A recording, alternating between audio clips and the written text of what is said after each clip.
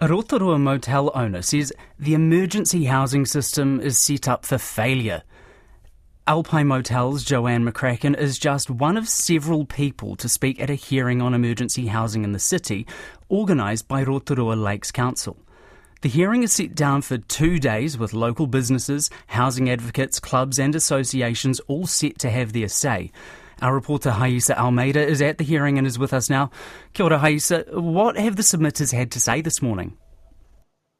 Kia ora, Michael. The submitters seem quite frustrated about the current situation with the emergency house in Rotorua. They're not just afraid because of the rise in violence and police presence in many of the main roads, but they're also afraid that tourists won't be coming in to town as they used to be. So the business owners are really worried that the revenue that is already impacted is going to become even worse.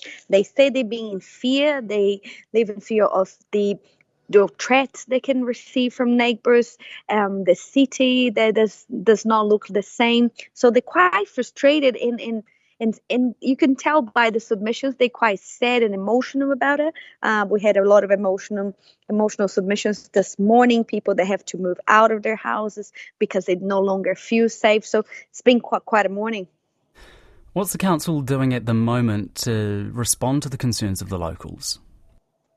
Well, as well as holding the hearings, the commissioners will be visiting sites. So they will be visiting some of the motels that are being used as emergency housing, as well as talking to the residents around the area, mostly on the main places like the streets that have the more concentration of motels.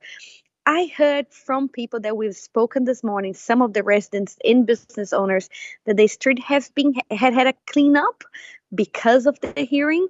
I could see myself while I was driving here this morning, piles of rubbish, quite a little bit of mess on places that you would expect to be quite clean. If you think about Rotorua as one of the main tourist places to travel, but they will be talking to the submitters and also having a look around on the motels to understand the bigger picture. And what's still to come at this hearing?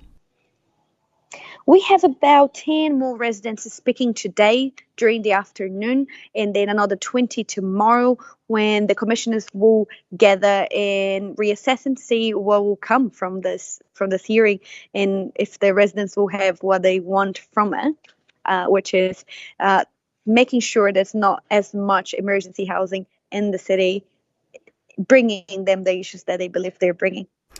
Kia ora. That's our reporter Haisa Almeida in Rotorua.